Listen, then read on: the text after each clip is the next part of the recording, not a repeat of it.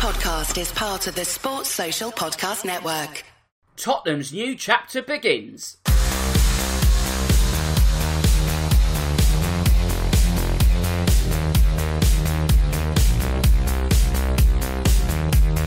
Hello and welcome to episode 27 of this season's Real Football Cast.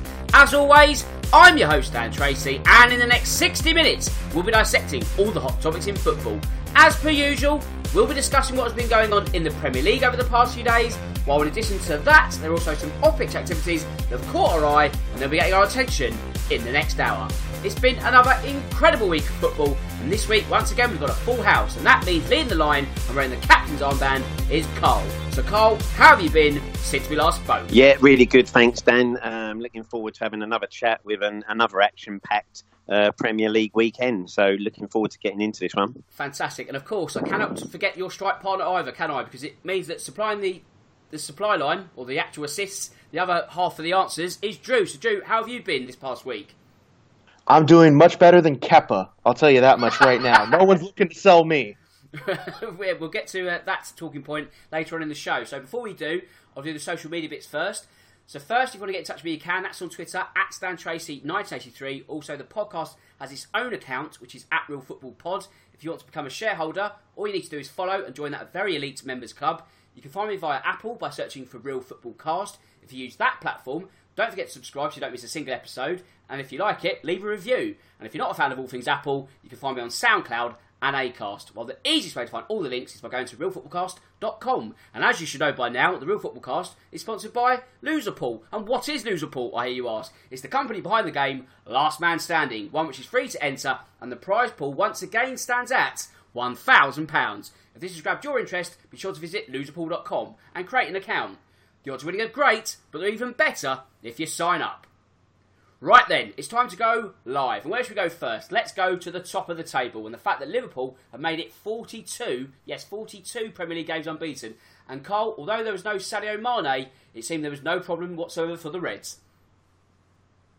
Yeah, it was kind of convincing performance in the end, wasn't it? All credit to Southampton, though, because they didn't make it easy for Liverpool. You know, in the first half, they were causing them some problems, and Ings and Long were kind of getting in at them at the back a little bit. And when it got to half time at 0-0, you're sitting there thinking, Southampton have had some good results away from home. Could they about to bring up the biggest shock of all? But in that second half, once Liverpool got that momentum going, and then, they get fortunate with the penalty, don't they? That doesn't get given, straight up the other end, score a goal, and then from that point on, they kind of just too powerful and too strong for Southampton. And then in the end, obviously, the result, it was a comfortable finish for the game, and one that they'll be really pleased with, because, the way Southampton have been playing away from home, that could have been a potential banana skin, but they've brushed that one aside. They move on. And you just can't see this Liverpool train being stopped at the moment by anyone, can you? And in fairness, full credit to them, because they're playing some really good stuff. Absolutely. And Drew, obviously Mo Salah will get the plaudits for that game after getting a double, but there's one man who seems to be capturing more and more praise over these last coming weeks, and that is Jordan Henderson. So Alan Shearer said that if the player of the season was decided in these last few days or this week, he would give his vote to the midfielder. Would you agree with that, or would you be looking elsewhere? I personally almost always favor goal scorers when it comes to Player of the Year, Ballon d'Or, something like that. So for me personally, I'm always going to choose someone that has those numbers. Most likely someone like Mo Salah, like Sadio Mane. With that being said, I understand the argument for Henderson. Or a couple years ago, right, when Luka Modric won the Ballon d'Or. To me, those guys, they're great players, they're phenomenal, they play their roles really well.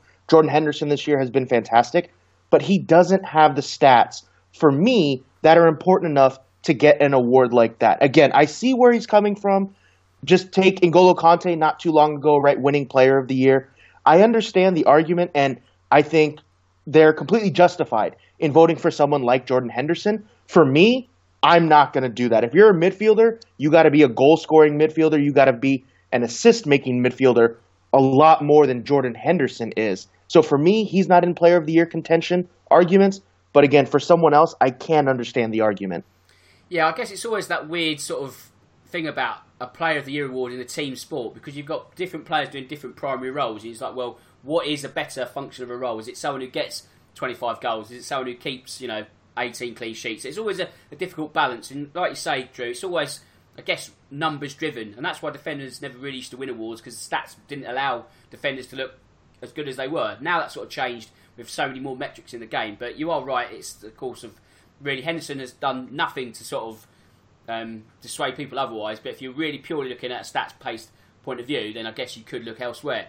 And Carl, obviously, Liverpool were good value for their win, but it wouldn't be this show without some more VAR chat. So, what did you make, firstly, I'll give this one to you, of the decision not to award Southampton a penalty at the start of the second half, which I guess was magnified just seconds later, because Liverpool went down the other end and scored? I thought it was a really poor decision, Dan, because, when you look at it, and obviously, as you say, we can all understand the fact that the referee can't see that in real time, but the replay clearly shows, doesn't it, that as Ings gets past, is it Fernandinho? Or not Fernandinho, Fabinho. That's right, yeah. You can clearly see he does have another nibble at him, doesn't he? He does kick up to try and stop him.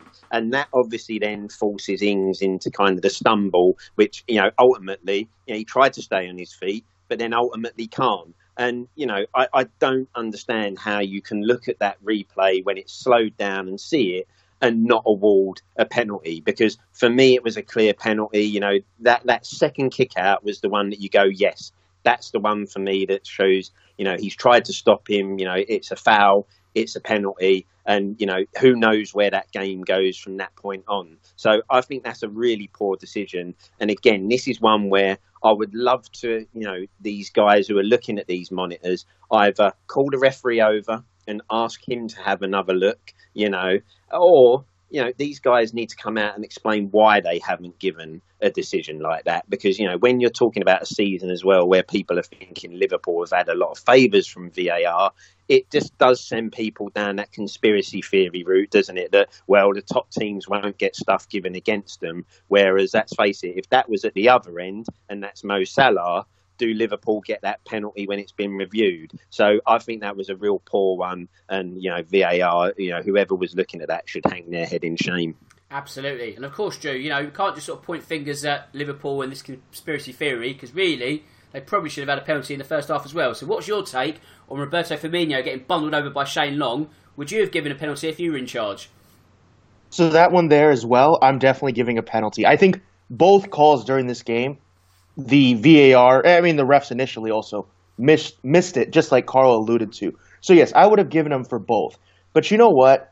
I know there's been a lot of clamor about, VAR is always going in favor of Liverpool and things like that. It all works out in the end, right? Because look at the one with Firmino that we're talking about now. That one to me should have been a penalty, but you know what? That didn't go through. Or I'm sorry, it wasn't called, right? So there was no penalty in the end. So this does kind of even out in the grand scheme of things. So I'm not going to be one of those people who screams that everything is going in Liverpool's favor, because I don't think it really is. I think it seems like that because they're doing well. It sounds like the rich getting richer. Well, of course the call went in their favor, so I think that's why people are up in arms.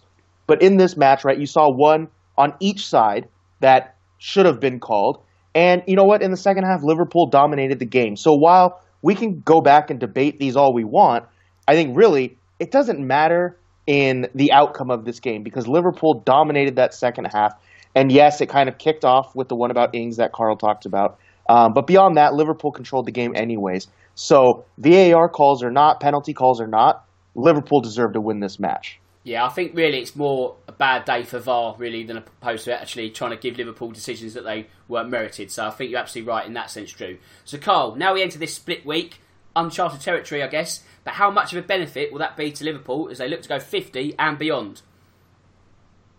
Yeah, you can only assume, can't you, that for them now, any form of rest is good news for them, because the league is done, isn't it now? There's no possibility in my mind that Liverpool can slip up. They can afford to lose 6 or 7 games and still be in a commanding position. So the title is done now. They'll be looking at records, won't they, and wanting to go the whole season unbeaten. So any rest, I think, is really great. I think the key for them will be they'll want to just keep this momentum going, because the sooner they can wrap the title up, it then means they can really purely focus on the Champions League and retaining that. And if you think about, if you look at the couple of seasons Liverpool have had, if you now top that as reigning back-to-back European champions, not just convincing, but smashing the Premier League, and if they do it unbeaten, then you are talking about one of the best teams we've probably seen in Premier League history. Yeah, I think that is really what's on the table for them now. And I think, Drew, is that sort of accolades that are in front of them on the table, is that the thing that's going to keep them going? Because as Carl has quite correctly said, Premier League title race is done. There is no race. So how do you keep a team going when they've almost won it? Well, I guess if you're unbeaten, there's your next target. Being unbeaten, being invincible, being able to shatter records in the meantime, that's what they're going for. Because think about it. Right now, they've won every Premier League match but one. Arsenal's Invincibles were not anywhere close to that. They had a ton of draws. And it's not to badmouth them, but just to show how much better Liverpool are, how incredible they really are. They've played, 25 games, one draw, I believe it is, right? That's right. So 24 wins. They're going to shatter the Invincibles record. And then, could you imagine if they won a treble on top of that? Like Carl alluded to, being back-to-back European champions. Now, of course, winning their league. Last year, they could have won the league on, 97 points or something absurd. I mean, with the league title wrapped up, and then if they do go undefeated and they do win the Champions League, possibly a treble, there's no argument that they're the greatest team of all time. Right now, we can still talk about it, but if they do end up reaching all of these milestones, they're by far the best team of all time. No questions asked, no debate, never. That's how good this team can be, and that's what Jurgen Klopp has to be banging into their heads every training session, every pre-match, halftime, and post-match talk. He has to be making sure that they understand they have a chance for something really that can be unmatchable, and they have not too much longer to go. Well, if you look at the wider picture, they could win 5 trophies in this season. It's only really the Carabao Cup, which they couldn't win physically because they were trying to win another one. So really, I think Barcelona won 6. They won them all in 2009 under Pep. But again, that's only because there was one cup competition. I think obviously the fixed list is a bit more favourable to the Catalans. But you really are looking at some of the greatest ever teams in this sort of calibre. So nothing is off the table, as we've said before. It's really going to be just a mesmerising season for Liverpool, and you do wonder just what records, how many they'll break, and if anyone ever will get close. This could be the defining chapter in English football, Carl, couldn't it? Yeah, I like to say, I think if they go unbeaten, and as Drew said, not just unbeaten, but when you consider if they're going to win almost sort of like 37 out of 38 games, win the Champions League back to back, I don't see how anyone could argue that this will be the best side you've possibly seen in the Premier League history. And not just Premier League history, you're talking the entire history of football, because there won't be many teams. And this run doesn't just start this year, does it, Dan? We're looking at last year as well. How they didn't win that league last year, that was so unfortunate, because I think, did they only lose one game last year, didn't they? Yeah. So you're talking about this team now that just don't seem like they can be beaten, and that's even if they're not having a good game. They put a couple of youngsters in the side. You're just talking about a team that are taking world football by storm, because there isn't a team, I think, now that you wouldn't back Liverpool to beat, to be honest. In any game Liverpool play, you'll be thinking Liverpool are probably favourites here, and those sorts of teams don't come along that often, and this is a special side that I don't even see it breaking up next year. It's not like this is a team that you think is going to be broken up in the near future. So they could go on and, they could just smash all records all over the place. And, it's all going their way. And it's credit to them, because, Klopp has put together a really good side. I think this is where, if you're looking at people like Henderson, Shearer's probably saying player of the season, because he probably feels Henderson is the one that's driving this team, and possibly, setting the standards, not maybe necessarily always on the pitch, but behind the scenes, setting the standards for how they behave, the professionalism, and how they do it all. So, yeah, really, it's a joy to watch them. And, as much as we can set rivalries aside, we should all be watching them with envy and just applauding what they're doing. Well, it's exactly it, isn't it? I think, really, fundamentally, you've just got to be grateful that you are witnessing something fantastic in front of your eyes. If you love football, this really what it's all about. And Drew, let's say if they do go unbeaten, Cole sort of intimated that last season they only lost one. That could be one defeat in 76 matches. That really is a legacy that's built in front of them. So how do they keep that legacy going? And if they do, how many tweaks does it need in the summer? That's exactly what I was thinking about as Carl was talking, was how far can this go? And I think this core team that they have, right, for really now, this is probably the third season. They went to Champions League final, lost. Last year won the Champions League. Now this year they're going to win the Premier League. How long can this team stay together? I mean, really, in modern football, when managers are only there 2 or 3 years, I know Klopp is a bit of an anomaly staying longer. I really think it has to do with him staying and this core team around them. That does include Henderson. I think that includes Firmino. Salah obviously is in there. Probably Fabinho now, Alisson, Van Dijk. If you take out some of those core players, then I think the team dismantles and they can't really operate as well as they do now. However, I still think they got another year in them. I think they can keep the band together this season and next season. After that, I think it's going to be really tough to maintain this type of form. But I think they got this year, one more, keep everyone together, Alexander-Arnold and Robertson as well.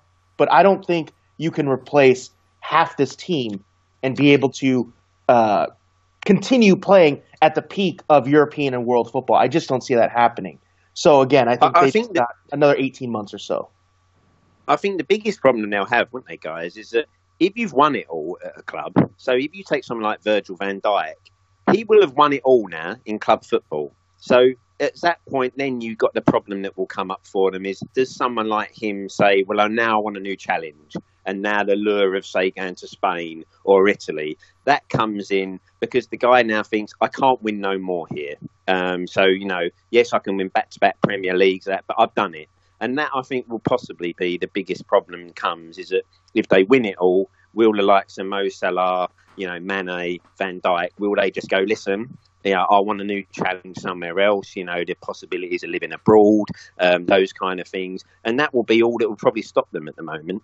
Yeah, I think that's a very valid point. I think their success might accelerate the eventual departure. All things have to come to an end at some point. It's just a case of when it does. And obviously, whether Liverpool have a massive drop-off to where they are or not, I guess time will tell. But Man City, they are having a drop-off. There's no doubt about that. And the reason this title is all but won is because City failed to register any points against Tottenham on Sunday. And although Pep will be brewing a 6th league defeat this season, Carl, that's exactly the statement win that Jose Mourinho would have been looking for. Oh, 100%, Dan. We were talking, weren't we? We had the games against Man United, Chelsea, and we kind of, came up well short in those games. We weren't just short, we were well short. And those were the games where you were thinking Jose would want to get a really good win, let the world know he's back and that he's still got it in him to kind of get these results against big sides. And so far, it's kind of eluded him. But this weekend was the one where he can say, there you go. In theory, what people still consider to be one of the best sides in European football and even world football have come to our ground. We've kept a clean sheet. We've beaten them. What more do you, I'm here, and this is, the sort of stuff I want to achieve at my new club. So that was the statement win.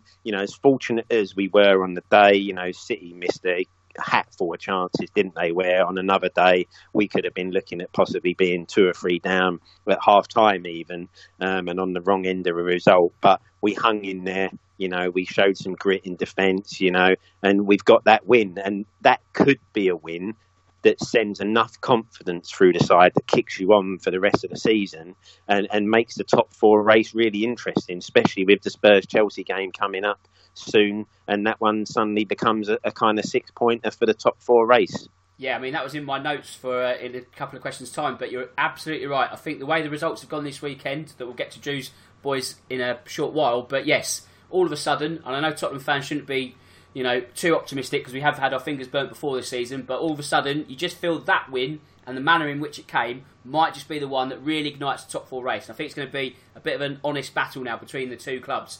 However, Drew, we go back to Man City, and former Arsenal forward Ian Wright has said that if Guardiola doesn't bring home the Champions League this season, it's a failure for City. And that's something that we've discussed before, so there's no sort of real insight there. However, if that failure does happen, can you see either a sacking or a departure by mutual consent for Pep at the end of the season?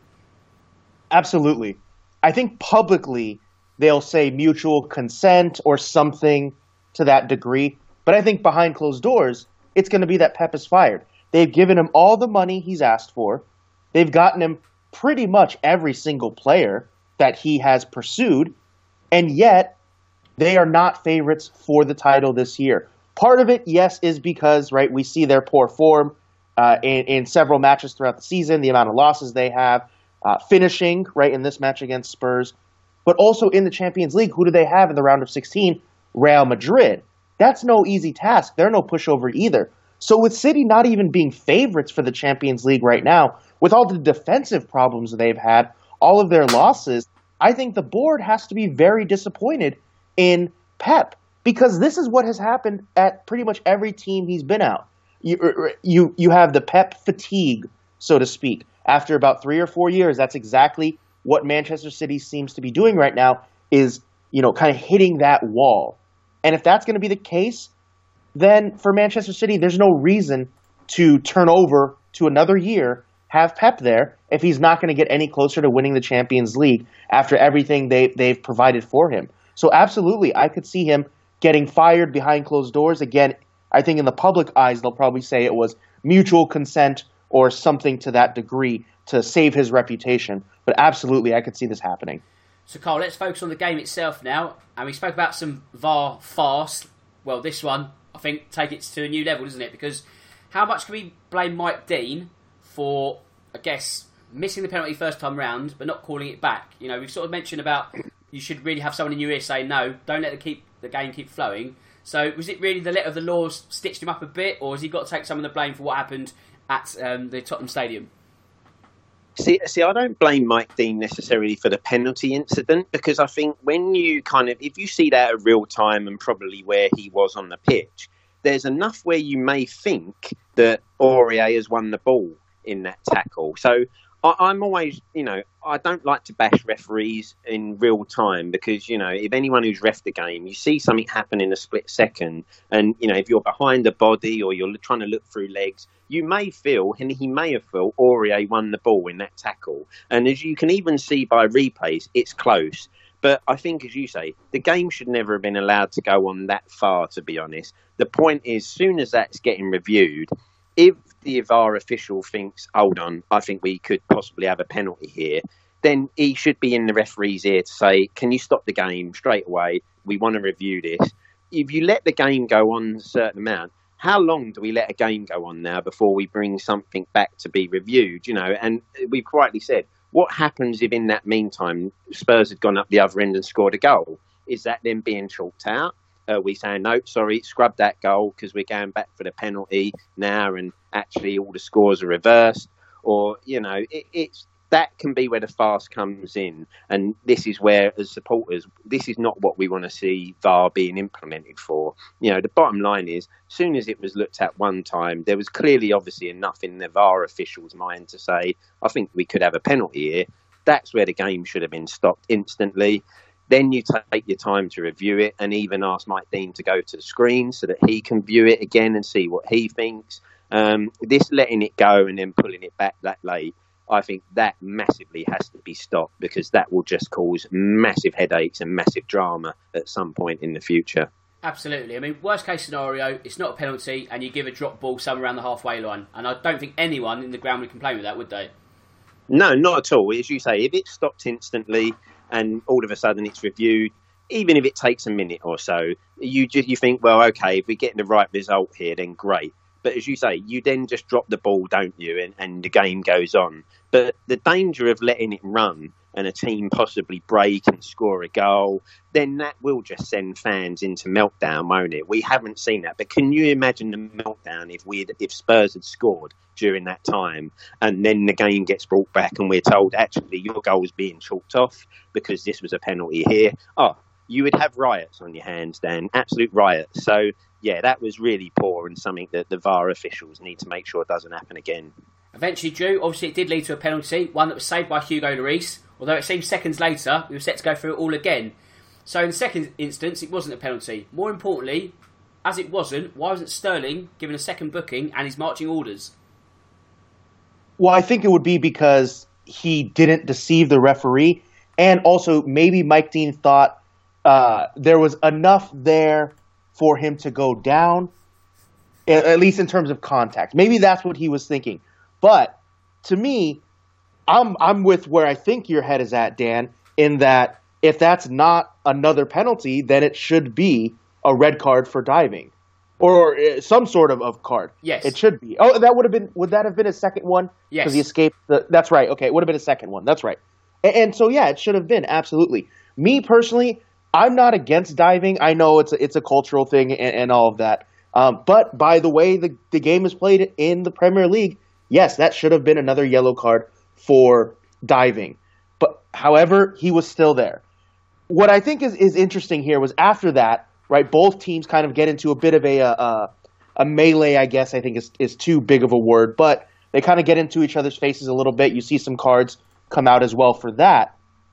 I think Spurs and Manchester City right now is bubbling into a bit of a heated rivalry, right? You have this match where the teams kind of got nose to nose at one point following this exchange, and then you have the Champions League quarterfinals last year, right? Earlier this season, there was a VAR call at the end of the reverse fixture. So I think this rivalry is actually kind of boiling over and starting to spill out and get very heated. And you saw it at different times throughout this match, especially where Sterling dived and should have been sent off for it. Exactly. I mean, you only got to add the Guardiola versus Mourinho constant subplot, which has been running for years, to add more fuel to the fire. And you're absolutely right. We've got a bit of a Titanic tussle. And Carl, we mentioned sort of bookings. One of the players who got booked in that tete-a-tete was Zinchenko. And City are a club, I guess, well known for tactical fouls, which sometimes you can appreciate. You know, it's the dark arts. It's what helps them win matches and ultimately trophies. However, that did seem to prove to be their undoing against Tottenham on Sunday. Yeah, well, once he had that booking, you're then on a tightrope, aren't you, for the rest of the game? And let's face it, quite rightly, he was, given another booking for the blatant block on Harry Winks. He knows he's gone past him. And this is the sort of foul that's driven me mad over the years, because that is, if you like, a professional foul, isn't it? It's like, the guy is going past you. You're just going to deliberately block him, hack him down. And that's the kind of card that, some people will argue, well, is it a red? Or, if you had a sin bin, that you would sin bin the guy for that sort of tackle. So the fact he was on a yellow and then decides to do that, he's only got himself to blame because, quite rightly, it was a second booking and he was off. And then, as you say, from that moment on, the game kind of swung suddenly in Spurs' favour and we were able to get on top a little bit. And ultimately that leads to us getting the 2 goals and winning the game. So, yeah, as you say, there's times where you want to see your players make a tactical foul, but in something like that where you're getting involved in a melee where you don't need to and pick up a needless booking, that's where you have to ask that player and say to that player, you really needed to use your head. Was it worth picking up that booking just for that melee? Should you have just walked away and let it get on with it? Because ultimately you've cost us the game potentially there. Because, Drew, if the penalty save got Tottenham fired up, the red card was definitely the game changer. And we spoke about Steven Bergwijn last week, and to be honest, debuts don't get much better than that, do they? Absolutely stunning debut from Bergwijn.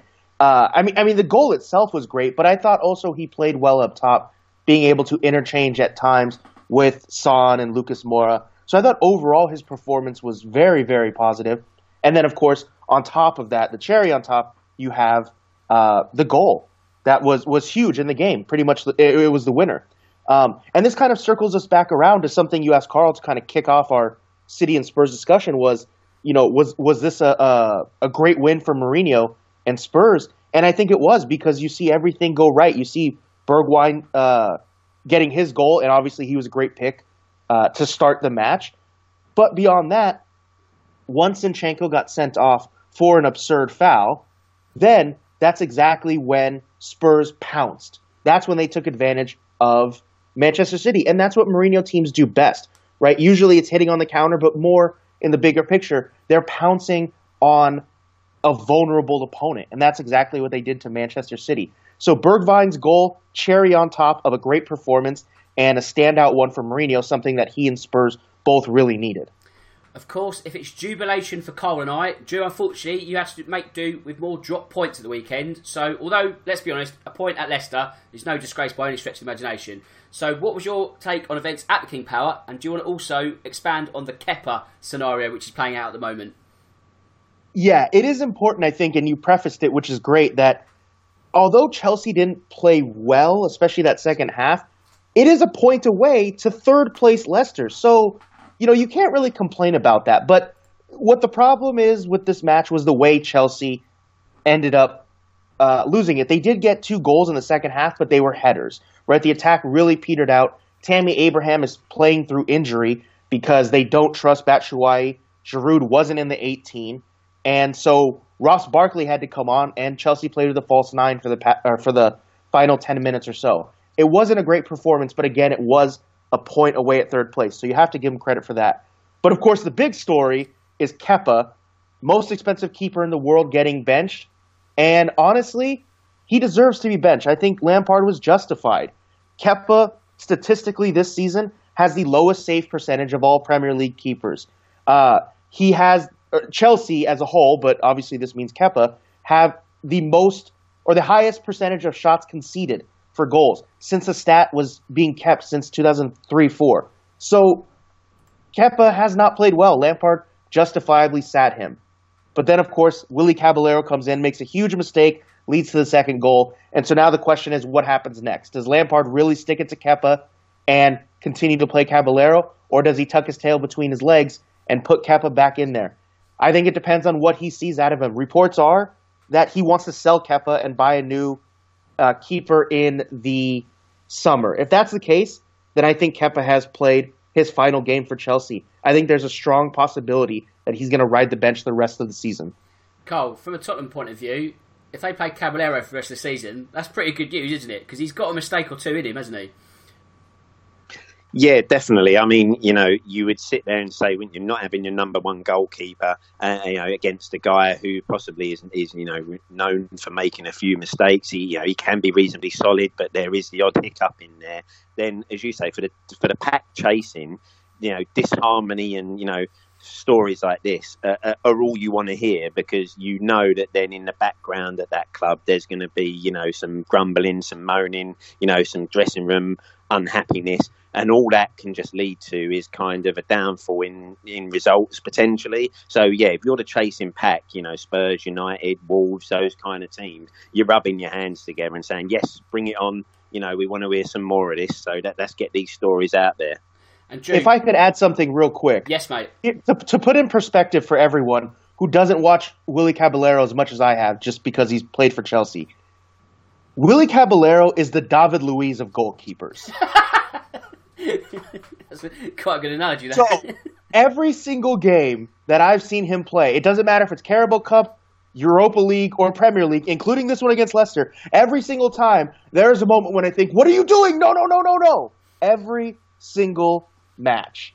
And so for you guys as Spurs fans or anyone else that's chasing Chelsea in the top 4 spot, they should be licking their chops at Caballero possibly playing and likely playing every single match from here on out for Chelsea.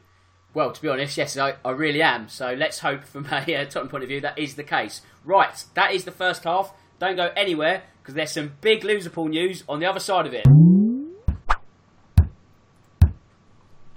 Your accumulator letting you down again. You've cashed out early and you just can't win. Prehistoric football coupons? Nah. Have a think about it. Why not play a new way? At Loserpool, pick a loser and win £1,000 in a last man standing tournament. Be a loser and win at Loserpool. Enter for free now.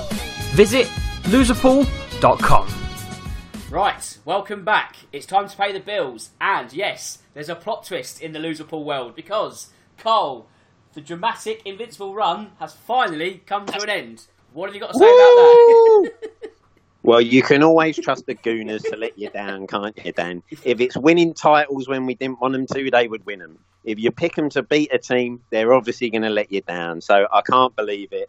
the run's come to an end. I blame it on being nice and giving Drew feeling sorry for you guys and thinking, no, I won't pick Southampton, the obvious choice. I'll go out there. But hey, every run's got to come to an end. So I'll start again. And if I can go another 10 or so games unbeaten, then the title's in the bag. Right. I will gladly accept your pity. Okay. No problem. To help end the run, I will gladly accept your pity. It seems like fighting talk from the two protagonists here. Right, so the table looks like this. Carl is stuck on 20 points after that Burnley failure. Drew has closed it back now to 18. I'm just cut adrift. I'm on 10, so don't really worry about me. But it's time to pick again. So although we've got a split week, I'll give you either side. You can have any of the 10 matches that fall in between now and Chelsea versus Manchester United at the end of the programme.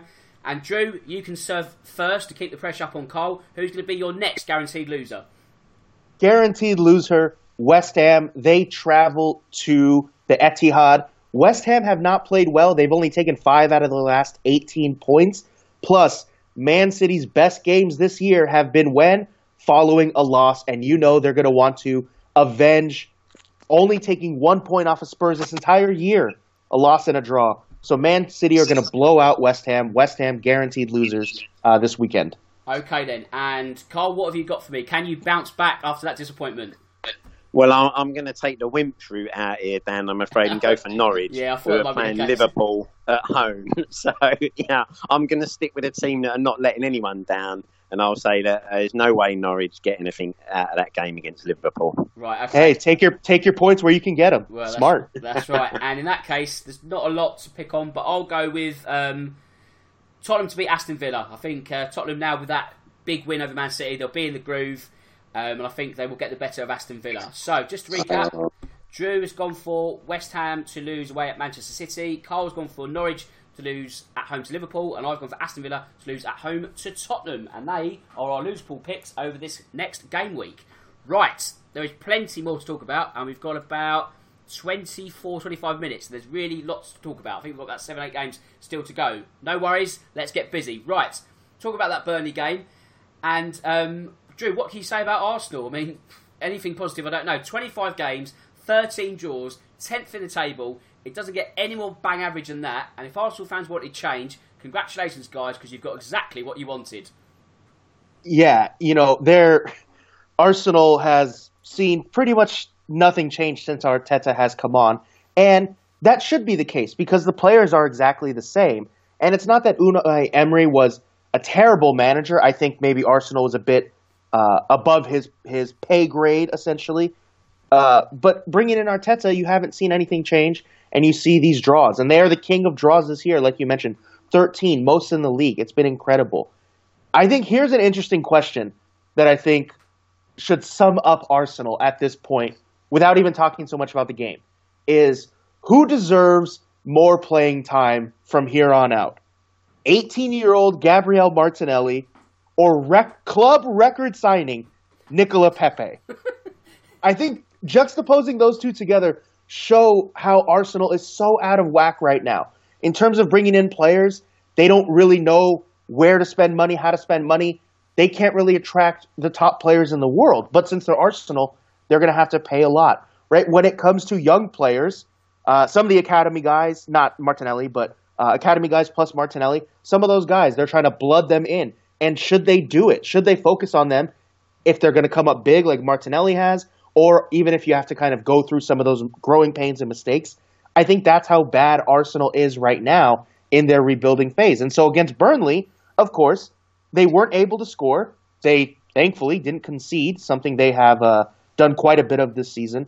But that's where Arsenal is right now. They're a team that has no identity, isn't going to change at all this season, and you're going to continue to see very frustrating matches like this against a team that undoubtedly they should be able to beat Burnley. Even though it's Burnley at home, Arsenal should be able to beat them. Well, Carl, we mentioned Burnley a few weeks back, and they've made us look very, very silly, haven't they? Because no one really would have envisaged them getting 7 from 9 points, especially with 3 tough fixtures on the fixture schedule. No, as you say, you completely made us look like fools because no way could I see him going to Old Trafford and getting a result from there. you kind of obviously backed Arsenal to beat them, but then obviously, Burnley have been very clever and kept the grass a certain length because, that can really mess Arsenal up. If the grass isn't the right length, that really causes Arsenal a problem. So they've done their homework there. That's probably been scouted at training, but yeah, they really have come out, and kind of, they needed to, didn't they? They were in a real bad run, and the way it was looking, you kind of started worrying, could they get dragged into that relegation race?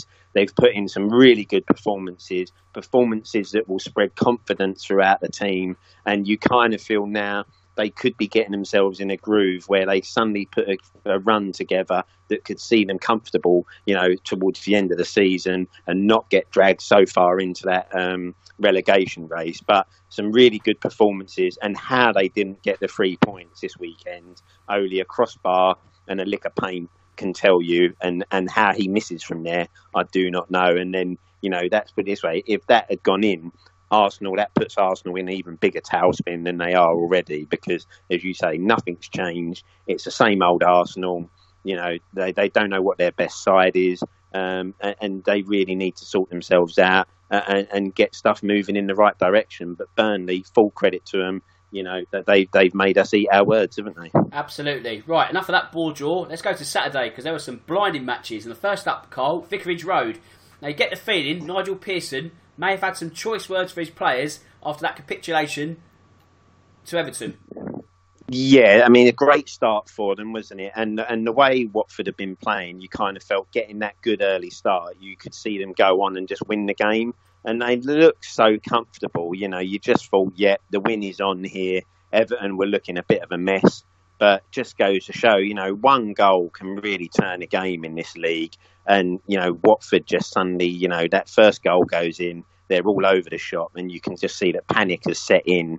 And from that point on, not doing their jobs, at set plays and picking up the right man and making sure they're on it.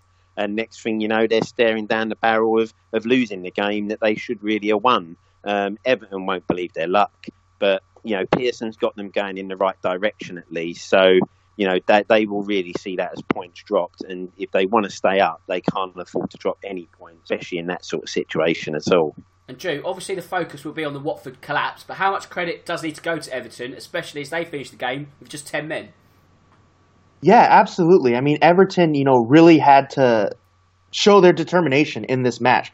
Because like you said, Fabian Delph got sent off for 2 yellow cards in the span of like 10 or 15 minutes. And yet they were still able to hang on the road.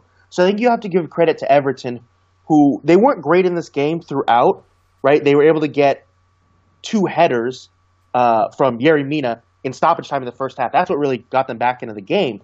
And so I think you have to give credit to Ancelotti for being able to keep his team up at halftime, being able to use that to kind of springboard them into the second half and play better, and then survive with 10 men. So Everton are getting a lot better this year, and you have to give them credit for taking advantage of the collapse of Watford, because I don't think that happens under Marco Silva. So I think credit to Ancelotti, credit to the squad, because they're playing much better now, and they're back to mid-table where they should be. Exactly. Carl, if we stay with Everton, it does seem like the appointment of Ancelotti is looking to be an inspired one. I mean, they're not really going to do anything remotely special this season, but he has sort of saved it from being a shipwreck, hasn't he? Yeah, I mean, he's come in now, hasn't he? And as you say, if you're an Everton fan, before he was in, you were probably sitting there thinking, wow, where are we actually going to go from here? Because things are not looking good. He's come in, kind of turned the ship a little bit. And I guess what it does do if you're an Everton fan, it kind of now gives you hope for next season, doesn't it? Because you're kind of thinking, right, he will need a summer, see if he gets back the way he should be. And let's face it, he's a big name manager where you're thinking, well, he can attract certain types of players to come and play for him. So if you're Everton now, you are sitting there thinking, well, actually, maybe the future's, turning the way we want it to, because, with this manager at the helm, results are turning. And if we get a summer where he can get the players in he wants, then who knows? And maybe they actually start putting a serious challenge together for, maybe even say top 4, but definitely top 6. And then, if they can build on that again, then, they've got a new stadium possibly in the pipeline. So you would start to think, well, actually, maybe the good times are not that far away. if we do the right things. Yeah, I think Everton have got to look at Leicester as their inspiration, because 12 months ago they appointed Brendan Rodgers, didn't they? They had that bedding in period and they're flying. So like you say, if they can get their summer correct in terms of transfer strategy, which has been sometimes their undoing, or actually really their undoing on Merseyside, that's going to be really crucial. But if they do get it all lined up, then like I say, top 6, maybe top 4, then that's not off the table either. Drew, we go back to Watford, and I think it's fair to say the new manager bounce has ended, but what a bounce it was, and it has certainly given the Hornets a fighting chance of staying up, hasn't it? Yeah, absolutely. And, in this game, there was a collapse from Watford, but I think you can still take some positives from that. And they've been playing much better throughout this entire period under Pearson so far. And so now, for them, they're still in the relegation zone, but with a ton more points. And now they're just behind teams. So they're definitely in the fight. I think for Watford, the key question is, are they going to have more games like this at home? Right? Because they're not going to be able to afford those. They have to get as many points at home as they can, because they have a match at home against Liverpool. Well, there's no way they're taking 3 points there, and they're probably not going to take 1. So they're going to have to take advantage of home matches. They can't afford to blow any more, just like they did against Everton. If they can do that and reverse that, and win would be preferable, but at least draw, then I think they have a chance to stay up. But it's going to be a real hard battle, and Pearson is going to be screaming at them with a lot of choice words if they have another collapse like this. Absolutely. Right, another fantastic game was at the London Stadium. And Carl, when West Ham were 3-1 up, you would have thought really West Ham would have got over the line with ease. But then you remember, West Ham's defence quite good for an error when required. Then they gave away, 3 in all fairness. So Brighton, they must have thought that Christmas come, well, not early, but a little bit late than what we had last month. Yeah, it's been West Ham's downfall all season, isn't it? Defensively, 1 minute they had a goalkeeper who, looked like he was a Sunday League keeper, been thrown in at Premier League level, dropping the ball left, right and centre and not able to hold anything. And that was costing them, massive points. Now, obviously, you've got defenders that are making the sort of errors that they made this weekend. And at the end of the game, they're then actually lucky to come out of it with a point, because right at the death, Brighton managed to pull a free kick out the bag where, apart from a great save from Fabianski, they could have ended up losing that game. And from 3-1 up, they should have seen that game out and just, shut up shop, nothing silly now. We get some vital points on the board, but they don't, those errors creep in. And I'm afraid if you're going to defend like that in the Premier League, you are going to get dragged into a relegation battle. And, let's face it, that could be the sort of stuff that sends you down. Their only saving grace is that Fabianski's back, because if you had the defenders now playing with that goalkeeper behind them, then I would put all my money on them getting relegated.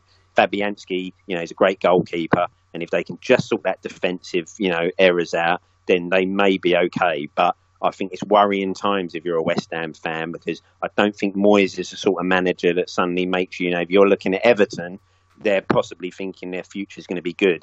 I wouldn't be, sitting there as a West Ham fan now with Moyes at the helm thinking, wow, this guy will massively turn it round, give him some time. I'd be sitting there very worried. And Drew, I guess credit does need to go to Brighton, because when you're 3-1 down, and especially with Brighton's away form, you would have probably thought, okay, the heads might drop. There's nothing really in the tank for us. But, it was a draw that probably felt as good as a win in those circumstances. Yeah, absolutely. And, for Brighton, the way they played, especially in the second half, with and who scored in Pascal Gross and Glenn Murray, it kind of looked like Chris Hughton's Brighton. It didn't really look so much like the Brighton of this year. But, credit to them for taking advantage of an own goal from West Ham, which kind of helped kick off the comeback, and taking advantage of a team that's been vulnerable, right? West Ham has been playing like they have a desire to play in the Championship next season. And so for Brighton to be able to take advantage of that and take a point on the road, that's pretty good for them. That's something that they can definitely use to help them stay out of the relegation dogfight. So for Brighton, good job on their part. Carl, if West Ham do go down, it could be Bournemouth that stay up at their expense. Now, they've won back-to-back matches, but is it too early to say they've turned the corner? Yeah, I do. I don't think the performances have kind of been, as good as they would have liked, even though they've got, but, getting the wins is the main thing. I still think, obviously there's some still injuries that they haven't got back in the side yet that could hurt them. I think Aki coming back is massive for them. So if there is a chance, I think having him back is vital. But I still think it's a little bit early. If you're a Bournemouth fan, you won't be sitting there now thinking, no, we're out of this, we'll be okay, it's not a problem. I still think you're thinking it could just take one bad result to put us in a spin again, and then we are really struggling. So a couple of really good wins, but I wouldn't say they're out of danger just yet. Well, Drew, if you're Eddie Howe, are you once again having a word with Jefferson Lerma? That's 9 bookings and 1 red card this season alone. He's nothing short than a nightmare in terms of discipline, is he? Yeah, he looks like he went to the Fernandinho School of Tactical Fouling but didn't learn anything. With Jefferson Lerma, the problem is because where he's playing, right, he has to aid and protect and help that back line. But if he's going to continue to put himself in jeopardy with yellow cards, then he can't be as aggressive defensively as he needs to be, and that's a big problem for Bournemouth. So he's really hurting himself and hurting the team, and he's a big liability to have out there. So for Eddie Howe, you have to sit him down and be like, dude, no more, nada más, no more. You have to stop. Because if he's going to get sent off again and again, that's going to really hurt Bournemouth, right? Against Aston Villa, a team that's in the relegation battle themselves, you can get away with that. As you go up against some better teams that are, not even battling relegation, let alone just the teams at the top end of the table, you can't afford to be playing with 10 men. They're going to take advantage of you. And so Jefferson Lerma, he's got to get better at avoiding yellow cards. He's got to do something so that he's not always a liability to the team. And Carl, Aston Villa, they reached the League Cup final, but that could be something of a poisoned chalice, couldn't it? Because if you look at finalists over the years, you've got Sunderland, Birmingham, got to the final, got relegated. So maybe celebrations, but in the back of their mind, they're thinking, an extra game. Yeah, you'd want to get the job done, don't you? Premier League survival is their ultimate. Obviously, if they got to Wembley and managed to pull off the shock of all shocks and win that game, then, that's great for them as a club. But obviously football clubs nowadays, the Premier League survival is where it's at. So I think they'd probably, as you say, gladly give up that final appearance if you told them, pick one, either Premier League safety or a League Cup final appearance. They'd probably snap your hand off for the Premier League safety and another shot at it next year. But you do worry about them at the moment because, Grealish is keeping them going and keeping them in games. If he was to suddenly get injured or, let's face it, he won't be there next year. So trying to replace him, I think they've got, that will be a real struggle for Aston Villa at the moment. But yeah, I still think they're in big trouble. So as you say, nice to be in a final, but I think their priorities are going to try to get that survival. But it's not looking good, I'm afraid. And Drew, what's going to be the under-over on goals in the League Cup final? Considering Man City pumped them with 6, a few weeks ago, can it be one of those dreadful days at Wembley for Villa? Yeah, it definitely can. I think it depends on Manchester City's form going into that match because, and of course, who plays and all of that. But Manchester City have always been best this year after a loss. And so if they enter that match very upset, very angry, looking to prove a point, then it can definitely be a long day for Villa. Because, if they surrender 2 goals to Bournemouth, Manchester City can definitely rout them again as they've done already this season. So yeah, Aston Villa are going to have to watch out. And Sheffield United, Carl, it wasn't a pretty win on Saturday. A gift again, way to literally walking the ball over the line. But they were 5th at the end of Saturday, 6th by the end of the weekend. They're in for the duration now, aren't they? They're not going anywhere. Yeah, no, they've been the surprise package this season, haven't they? And they've been well worth it because they're a really good side. And as you say, again, not pretty this weekend, not the most exciting game. But Palace is a tough place to go. Some bigger sides have slipped up there. So, yes, you keep a throwing one over the line always helps, but they're doing a really good job at the moment. And you can actually see, Europa League plays. And again, we ask that question because if you talk to Burnley fans, they'll probably tell you they wish they hadn't got Europa League berth when they had that great season. But you think, Sheffield United should really be eyeing up at least the UEFA Cup run next season. Whether that causes them a massive problem the following season, who knows? But hey, your first year in the Premier League, and if you can manage to get a Europa League spot, then that is potential manager of the year stuff there. While Drew, not doing the business, are Palace. They've now failed to win any of their last 6 matches, and all of a sudden they're looking over their shoulders rather than up the table. Yeah, for Crystal Palace, once again, they failed to score. And that's been their problem all year, is they cannot score. That's why they went out and got Cenk Tosun, not that he's a prolific goal scorer, but they had to address their attack. But it failed them once again. Now, Sheffield United has been solid this year defensively, so give them some credit on that end.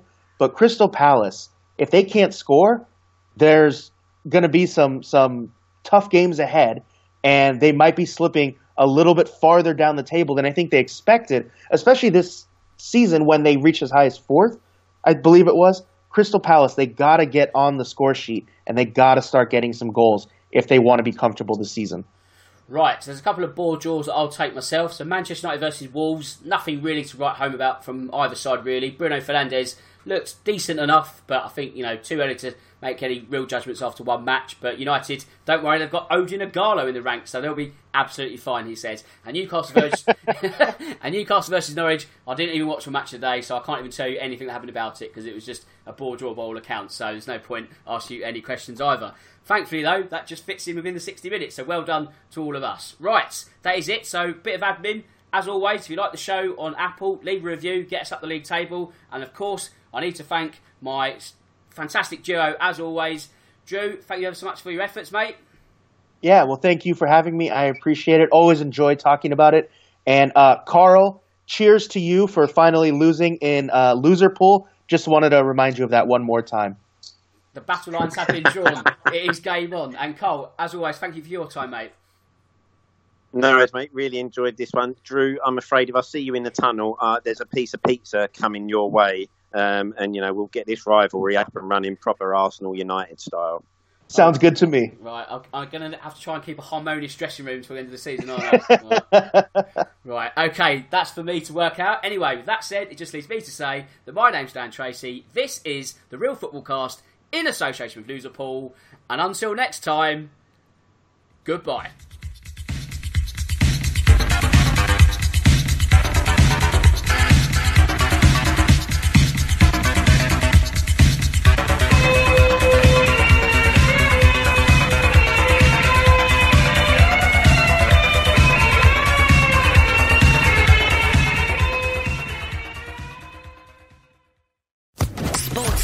Podcast Network.